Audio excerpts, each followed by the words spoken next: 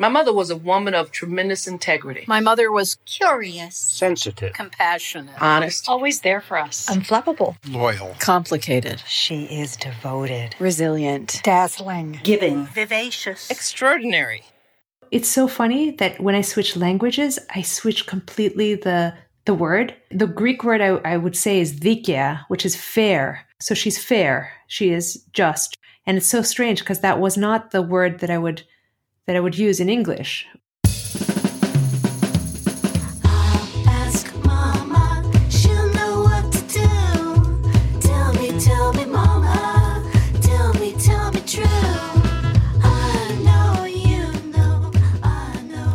Welcome to Our Mothers Ourselves, a weekly conversation about one extraordinary mother. I'm Katie Hafner, and I'm your host. To be like you. Tell me, mama, what do I got to do? I know you know just what to do. Athena Linos has been called the Anthony Fauci of Greece. She's an MD epidemiologist from a small village. Her dad was the town baker, and her mother, Eleni, was determined to give Athena the chance at academic success that she didn't have. For decades, Athena has been Greece's voice of calm and reason during public health crises. Athena is 68 now, and all of her 4 daughters went on to become successful in their own right. Natalia Linos, Athena's third-born daughter, is my guest today. Natalia is 38, and she's an epidemiologist like her mother. She's executive director of the FXB Center for Health and Human Rights at Harvard. She's also running for Congress in Massachusetts in the November election. This is a story of intergenerational determination on the part of 2 mothers to pay it forward for their daughters. Natalia, thank you so much for joining me today to talk about your mom. Thank you so much, Katie, of course. First, just out of curiosity, you were or weren't born in the United States? I was. And the funny story is that I was born in Cleveland, Ohio. My parents came to the U.S. after they finished their medical school in Greece. My dad did his residency and my mom worked at the university. But by the time I was maybe 30 days old, my mom had gotten a position as an assistant professor at the university, at the medical school in Athens. So we moved back to Greece. And actually, she moved on her own with 3 little kids, and my dad stayed behind to finish his year in the U.S. So she was, in many ways, a single mom with 3 kids under 3 when she moved back to start her career in Greece. And she was born in Greece? She was born in Greece in a small village in the northern part of Greece called Karditsa. She's the daughter of a baker. And she lived and grew up in the bakery. Upstairs was the home and downstairs was the bakery. And so she has wonderful stories about her job, counting money and her math skills and how she became a perfect mathematician by doing the change from the age of 5 at the bakery. You know, I know the story is about my mother, but my grandmother will probably feature because she was part of growing up. She lived with us most of my childhood. Well, it's interesting you say that because one of the things that I want to try to do with the podcast is talk about intergenerational cycles of parenting and particularly mothering. And so what do you remember about your mother's relationship with her mother? It's a wonderful question. And I do think that my mother got a lot of her strength about her determination from her mother. And I was talking to her actually earlier today, telling her that we would be speaking. And, you know, one of the themes that my mother grew up in Greece, you know, at a time when Greece was very patriarchal, where women did not really go to school.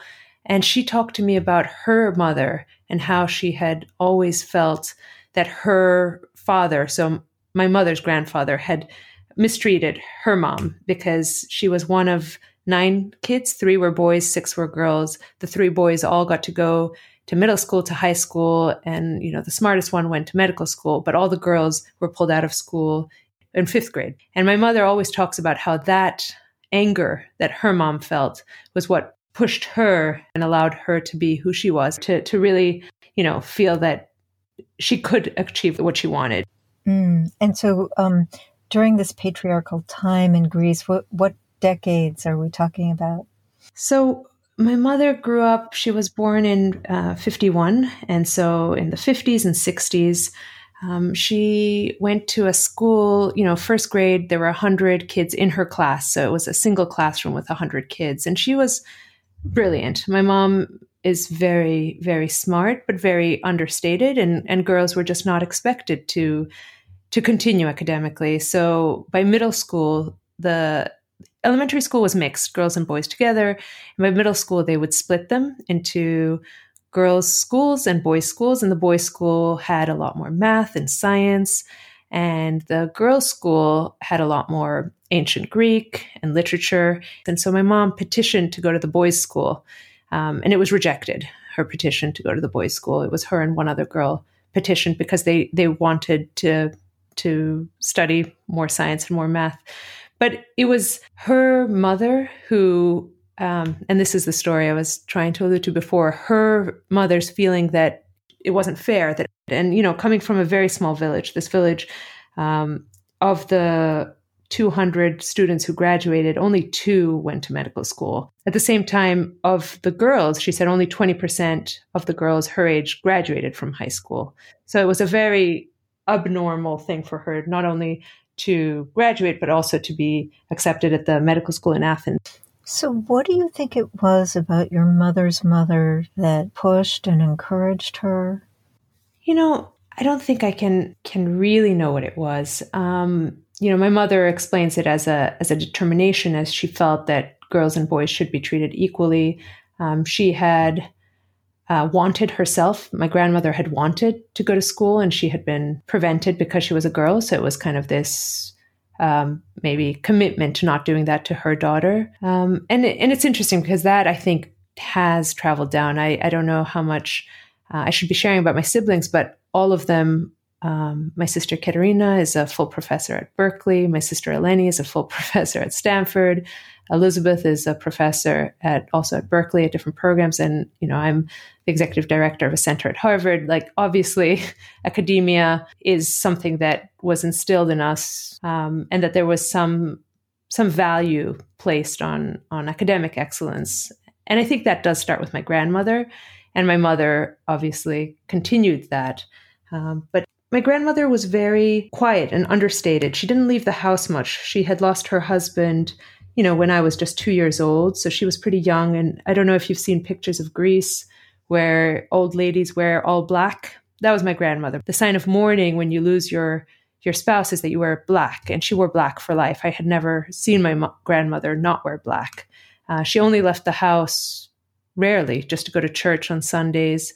And then she was really just at home with us, cooking and making sure we were studying and, maybe going to the grocery store. She was very homebound. And yet my mother was the one, working and was enabled. I mean, my mother was able to work outside the house, was able to be, an epidemiologist, was able to travel internationally and be an excellent, professional, in part because my grandmother was home. My grandmother was there when we got home from school, and there was green beans on the table and lentil soup. Another thing you might want to know about Greece is in religious households, and my household was quite religious, we follow Lent. I am no longer. I do not follow that sort of religious diet anymore. But growing up, it was Wednesday and Fridays was lentil soup and bean soup. And then for 40 days before Christmas, 50 days before Easter, 15 days in the summer. So my grandmother was just kind of always in the home doing what you would imagine a traditional women's role, and yet encouraging her daughter to be out there, to be studying, and also us, the granddaughters, because we were 4 girls before a boy. So my grandmother must have been a very strong woman to both take on those roles, but not try to impose them on us in any way. I wanted to ask you if you know what it was like for your mother in medical school, given that it sounds like it was, and in many ways still is, a pretty sexist culture, and she graduated at the top of her class at the top medical school in Greece. Is that right? Yes, that is the top medical school. Now, she was one of the top students. There must have been a series of challenges. She wasn't born and raised in Athens. She was probably more religious than the average student, definitely less wealthy. Her mother had only gone to third grade, and that was probably not the case for other medical school students. So I'm sure my mother maybe felt like she had a lot less going for her. My mom was just learning how to speak English, and she tells a story about when she came to Harvard and she was a student of public health, of epidemiology. And her English is still she does not have a very good accent. It has a strong Greek accent, but at the time, I imagine her English was much worse. And she talks about how at Harvard, she had asked, maybe on the first day of class, like, what does epidemiology mean? Epidemiology is a Greek word, but the professor was saying it with, the American pronunciation. And So what is it? How is it pronounced in Greek? Epidemiologia. Epidemia means an epidemic. Ologia is like anything, biology, the studies. So she obviously, it's a Greek word, and it's an American professor saying epidemiology, and she raises her hand and asks, what does that mean? Because it's her first time living in the US. She doesn't really speak English all that well. And he humiliated her. He said, if you don't know what that means, you shouldn't be here. Obviously, the professor was judging her because this is a foreign medical student. She doesn't speak English well. And he is telling her, you don't belong at Harvard. And she still talks about that humiliation. I think my mother has always felt like an underdog. And actually, that probably is what makes her fight for the underdogs. She has been one of the strongest proponents on all types of social justice movements in Greece. It's interesting because we, myself, as well as my sister, went and studied at the Harvard School of Public Health too. And was that guy still there? I don't think he was still there. She actually didn't tell me who it was. And, obviously I don't have a Greek accent. I can pass. I'm a US citizen by birth, so I don't have to feel those insecurities. But she told me that story, like never let anyone make you feel like you're not good enough. Let's talk about your childhood in Athens and your mother and what you remember, your earliest memories of her, both as a working mother and as a mother. So let me talk first about my working mother. And I remember her traveling a lot. Maybe when I was in middle school, she did I think it was an amazing program. She worked with a monastery in a part of Greece where women, again, the theme of sort of patriarchy is quite strong. Women were not getting pap smears. They were not getting real sexual and reproductive health kind of services because husbands didn't really want their wives, or fathers didn't want their daughters going to see male doctors. So she set up a program in a monastery so that the women basically could go get their care there. And so my mom was running that program, and every month she would go for a week. And obviously as a child, I missed her. But there was a level of tremendous pride. And as a mother, she was strict. She didn't allow us to have sleepovers. We weren't allowed to sleep over at people's homes. I think she was worried about something happening to us. And that's very different from, American culture. Here, sleepovers seem to be the norm, but in Greece, they weren't really the norm, and she thought it was a risk. So we weren't allowed. We had curfews. We were going to church. We were quite conservative in some ways, but so liberal in other ways. She traveled with us. So, I talked about her Greek travels, but she would have international conferences. And I remember when I was maybe 12 or 13, she was going to Florence for a trip. She took me with her. Then she let me roam the city of Florence because I was really into art at the time. And she would treat us like an adult. I didn't speak Italian. She just said, go explore the museums. But that level of, she really believed in us. She believed that we were responsible and able. Well, it sounds like a bit of a disconnect because she was worried. She wouldn't let you have sleepovers in Greece because she was worried about what might happen to you. But when you went to Florence, she let you wander all over the place. Yes, it was a little bit paradoxical, I would say, but she definitely instilled in us a level of confidence in our ability, but discipline also. I mean, as a parent myself, it's hard to balance, like where do you give and where do you put rules and what. And I think in her mind, it probably was that, Florence is a once in a lifetime opportunity, especially for someone like me. I was really into painting. I was thinking I would become an artist. So she maybe thought that the benefits outweighed the potential risks. And what did you understand as a little girl about what she did, and what did she do? Yeah, so my mother is an epidemiologist. I didn't quite understand what she did. Public health is around prevention. So one summer, I remember we went from island to island in Greece, the whole family, and we were distributing pamphlets encouraging tourists to put on sunscreen. And she would have town halls with, the locals and talking about skin cancer. And I remember, it was a lot of fun. But what exactly it meant, I wasn't sure. My older sister once joked that my mother was a doctor for mice because she had visited her at the lab. My dad, who was a surgeon, had much more of a concrete job that we could understand. We all the kids, had this sense that my mother was kind of the brains in the family. I can tell you a funny story. My brother, who is 10 years younger than me, when he was 5, he was learning some very basic math. It was something like 5 + 2. And my mom was cooking, and he kept on asking her to explain it to him. And she said, just go talk to your dad. And my brother turns and says, as if he'd know. So it was a very funny kind of the gender dynamics in our household were, there was a very strong matriarchy. My grandmother, my mom, the 4 girls, and then my dad and my brother were sort of left. So I definitely grew up in a feminist household. In Greece, that was not the norm. Was your father very accepting of the fact that she was viewed as the one with the brains in the family?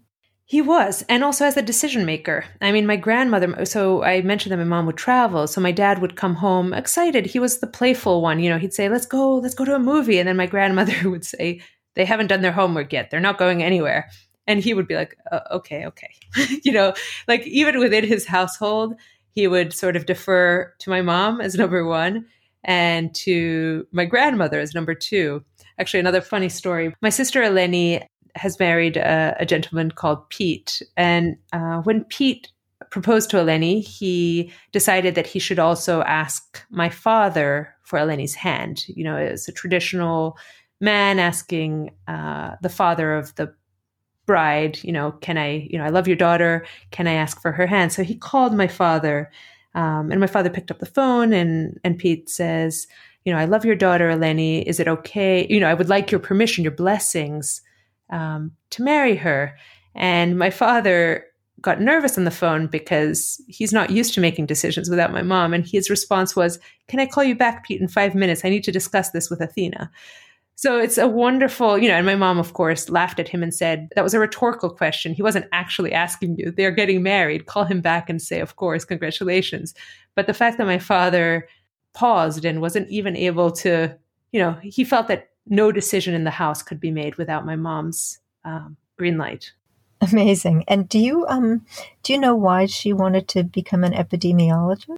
I'm not sure. I haven't asked her, but she finished medical school and she did her master's in public health. And then she continued to do her PhD and do research. She did some cutting edge research in the US on rheumatoid arthritis. She was young and very successful. She loves numbers. I mean, if you talk to my mom, she goes to an opera house and my dad loves the opera and my mom really is not interested in the music. So she spends her time in the opera house counting the people in the room and creating different statistical combinations. How many women? How many men? How many over 60? How many children? And just creating ratios in her head. And that's what she says she does for the entire performance because she's not interested in the music, but she's loving creating these, combinations. So my mom is different. So I could imagine that epidemiology just caught that love for numbers.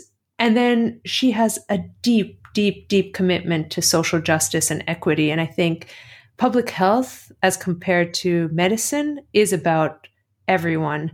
Medicine is very individualistic. You treat the patient, you see them get better, but public health is about, what percent of the population is suffering and how can you make that percent a smaller percentage. And so my mom is maybe a big picture thinker. And what do you think are as you were growing up, were the most important values that she wanted to instill in you? I definitely think public service and this idea of giving back, and not, I think because she talked so much about feeling kind of inferior, humiliated by kind of the social structures. I mean, she is brilliant. She is so smart. But she always felt that people were judging others. So there was a level of empathy. And I don't think it's surprising that my siblings were all in some way in public service, and we do academic work, but we've always kind of had this in and out that the role of academia, the role of research is to make things better, that there is a purpose. So that was partly her religious side, I think, but also partly just a moral, very, very strong values around what is right and what is wrong. My mother, we grew up in a pretty wealthy household, not very wealthy. Some Greeks are very, very wealthy, the ship owners and, the Onassis family that you hear about. But, they were doctors, they were well off. But every summer she sent us to camp. And it was a camp that cost $2 a day.